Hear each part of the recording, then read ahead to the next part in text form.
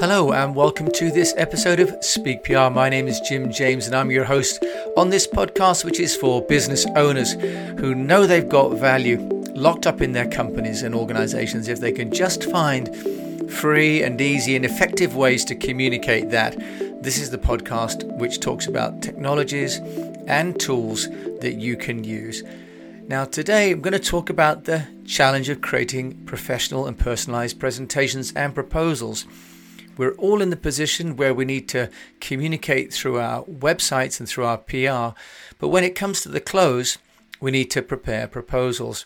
How can we do that at scale, when it's personalized, and also at speed? So today I'm going to look at some key elements within a great proposal, but also some technologies that we can use for helping us to create quick, effective, and personalized presentations and proposals.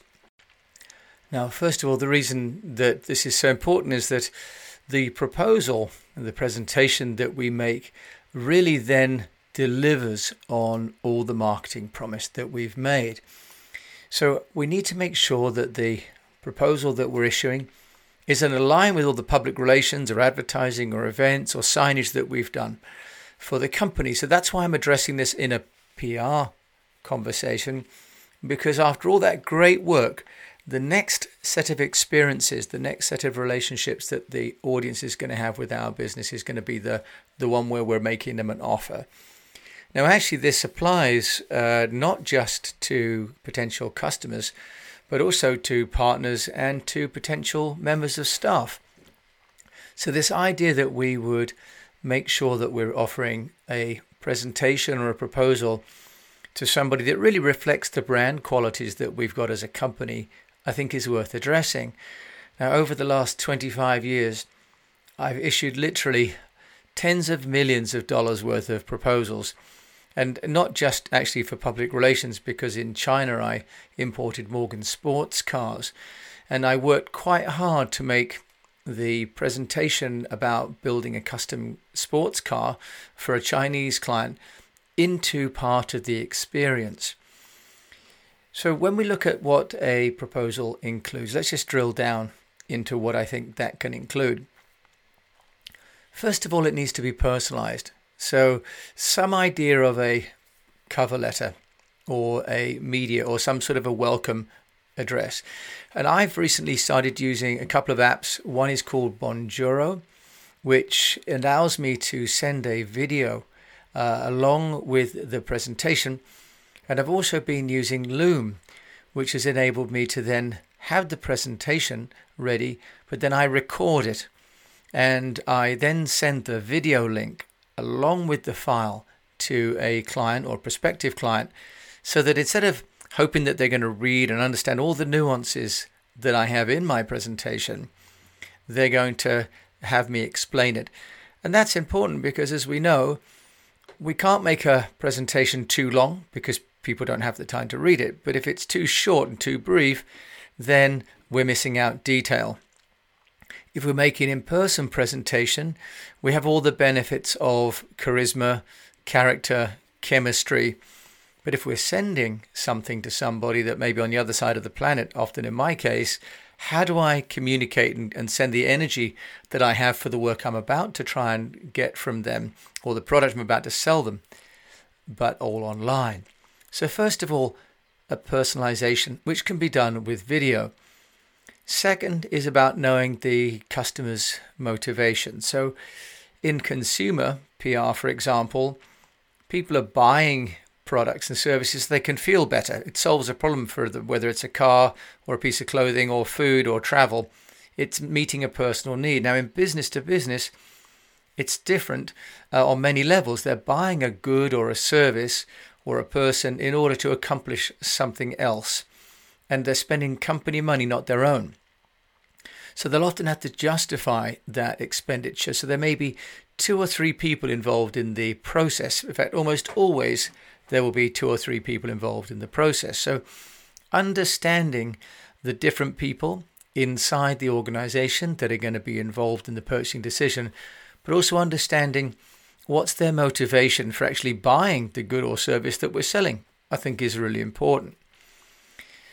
So the third part is about the executive summary, so making this now into the body of the proposal.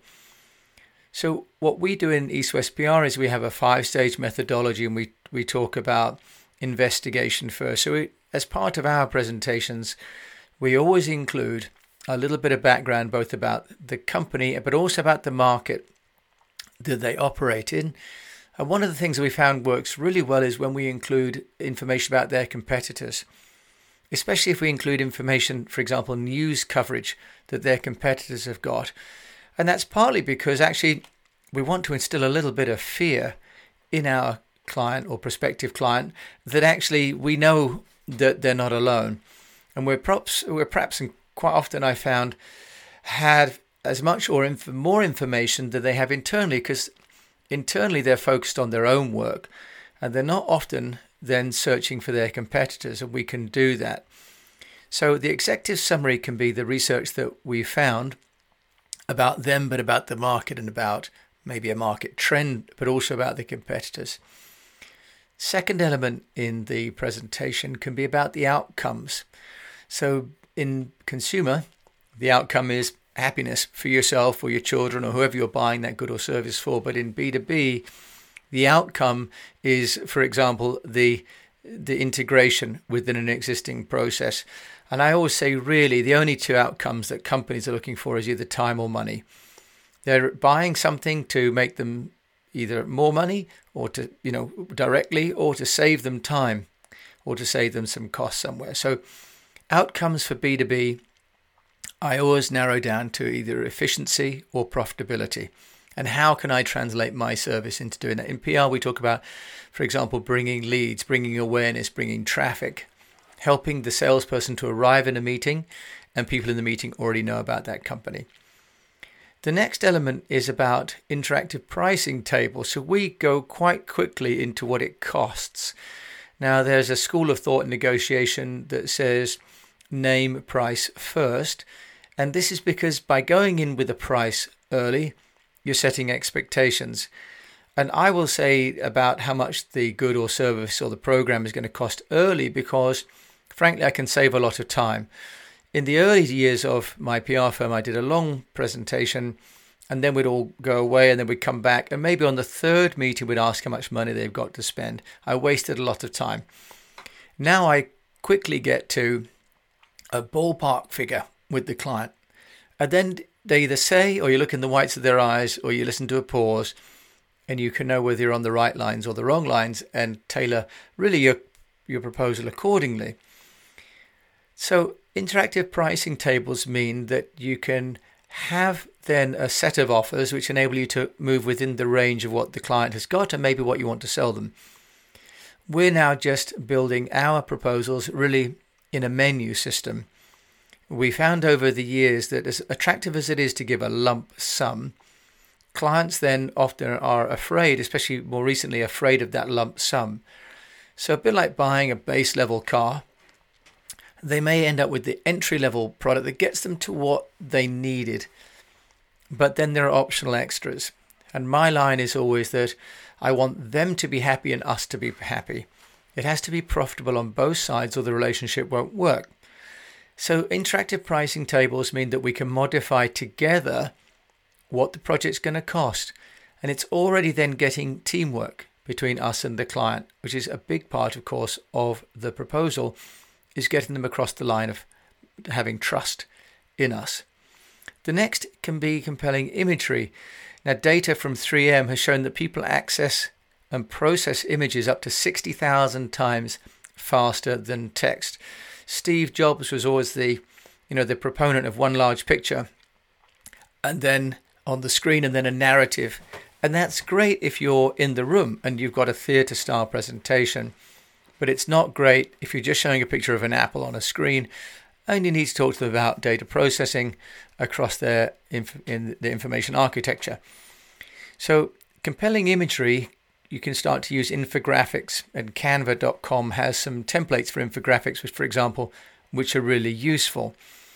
But what I also like to do is to put inside pictures from the client's website, for example, or coverage, because I found that clients really like to see themselves most of all. The next part is about making an action plan. So element number 5 is making an action plan so that what you're showing the client is what they're going to get over time. What we do in our proposals is that we put a chart showing which work by which timeline we expect to get done. And I think that's important because all the people I've dealt with are trying to integrate what we're offering them within another plan. It's never standalone. So next, what we like to include is social proof, evidence that we've done this before. So having case studies at the tail end of a presentation, this is of course taken from your public relations content. And this is then the intersection between sales and PR. What we'll include, for example, is media coverage that validates the performance of this product or service. What we also do is give people a link to view them online, especially important now that we're not necessarily with them in the room. We used to, in the old days, give people a printed out handbook of case studies and media clippings to show that we've got people media coverage. So if you're creating an offer for somebody, how can you demonstrate that you've already succeeded for someone like them with another client? Because it removes the element of risk. And what we're trying to do in presentations is to remove risk. And the reason why this is related to public relations is because if the PR has done its job properly, they'll have already heard and understood and read about the product or the service. Now, the next thing is about creating a couple of sort of calls to action. Now, I always like to include a time frame or a validity for which the quote is available. I give people 7 days. I say this quote is available for 7 days at this price, because then it creates two things. One, it creates a sense of urgency on their part, but also if they have an event or a particular need and they don't give me enough time to deliver on all the goods and services I've proposed, I'm just creating a problem for myself. So I give a duration. This is valid for this much time. And the final thing that I'm including now that we're sending proposals to people and not with them specifically is I give them phone numbers and emails of people to call. We're using the Zoho booking system, so I'm including a link saying if you're not happy with anything or you have a question, here's a place to book time with me to review it at your convenience. So these are some of the elements that I would include and am including in my proposals. Now, what about the software? Because as you know, I like to think about how I can automate this, because I've mentioned we're trying to create proposals that are personalized but at scale and with speed, those 3 dimensions. And building templates each time off of Word or out of PowerPoint or out of Excel is really cumbersome, but also because most of us now are working remotely, we're unable to just cross over and have people look at things. So, part of my team are in China, some are in Singapore, some are in America. So I really need to have a shared platform. I've been using the Zoho platform for my CRM, and we've just been wrestling with getting the Zoho Quotes module into place. I say wrestling because Zoho is an extremely powerful and extremely cost-effective platform, especially with Zoho One at just $40 a month with over 50 apps. It's amazing. So I've opted to use that because it enables me to have a signature element in that as well, also within the Zoho framework. But in terms of displaying of graphics and embedding video, the Zoho Quotes isn't there for that really. It seems to have come much more from the sort of manufacturing and production side of things. So the fields that we're able to enter really talk about products, for example, and they talk about units and boxes and so on. So I'm having to customize that, but also I'm not really able to embed some of the graphics and so on that I'd like to, unless I just upload a separate document. So it's great for the quote in the sense of actually delivering a piece of information and the pricing and the terms, but it's not so great for making it all look beautiful. So there are a couple of other tools out there that I'd just like to share. One is called Proposify. Now, Proposify is not free. And in fact, in my looking, none of these proposal apps are free, unlike a lot of the social media tools that you can get for free. Proposals are not. So Proposify integrates with Salesforce, HubSpot, Stripe, QuickBooks, Xero, and as well Zoho. So it's a really well connected, really well integrated app for making dedicated proposals. And what I like about it is that you don't have to use a Zapier integration. So I don't need to engage another piece of middleware between, for example, Zoho and Proposify. Now, it's an online, so it's a SaaS service that you can use, and it allows you to create branded and marketing approved templates that we can use ourselves directly and again and again. And of course, this is the beauty of this, is that you can create standard templates like you would a Word document, but in the cloud and with graphics embedded. They also then have the ability to add in video, for example, which is nice, and also to translate the interface into 15 different languages. Now, obviously you write the content yourself in different languages, but that's great if you've got an international team selling into different countries.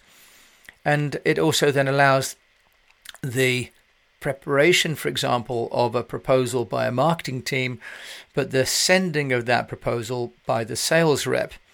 You can change the date, the currency, the location, and the owner. And it also has an embedded live chat function, so you can actually take the client through that proposal, using something like Zoom, and have this live chat on the document, which is really nice. And then it has an analytics function, so you can see who's viewing the document for how long, and you can also then take it from proposal to quote to contract. They have the ability to take the key data and move it across the workflow, which is really nice. Using that within Zoho is something that I haven't tried, but it's something I'm considering. Now, it has a plan called the Tall Plan at $19 a month per user. So that could add up, because that's 3 users maximum per account. So you could be looking at the best part of $60 a month. But of course, if you're making proposals, every day, it could easily pay for itself. But you can only have 5 active proposals. Now, I don't know many companies that only have 5 proposals out there, to be honest.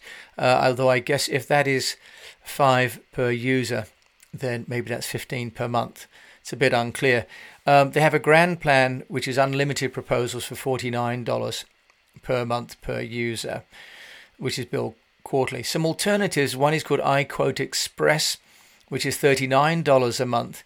There's another one called PandaDoc, which is also just $19 a month per user.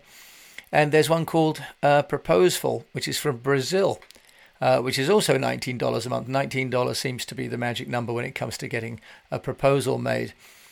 So proposal preparation and distribution, then followed up with the quote to the contract to the invoice. The reason I'm mentioning this is because it's automated now, it's centralized online, but it's enabling us to create proposals which are personalized and at scale. And a big part of public relations now is about creating personalized communications. We talk about this in our Speak PR program, about personalization, engagement, amplification, and knowing. So it only makes sense that once someone's seen the social media, read the mainstream media, gone online, that when they receive a proposal, it's branded the same. It has case studies that have come from the public relations to give reassurance, and that it's got all the key messaging that you have in your public relations across the proposal. So thank you so much for listening to this episode of Speak PR. I hope you found this useful. My name is Jim James. If you like this, please do come to eastwestpr.com. You can find also me on LinkedIn at Jim James. So until we meet again, I wish you the best of health, a profitable business, and that you keep on creating proposals which are personalized and profitable.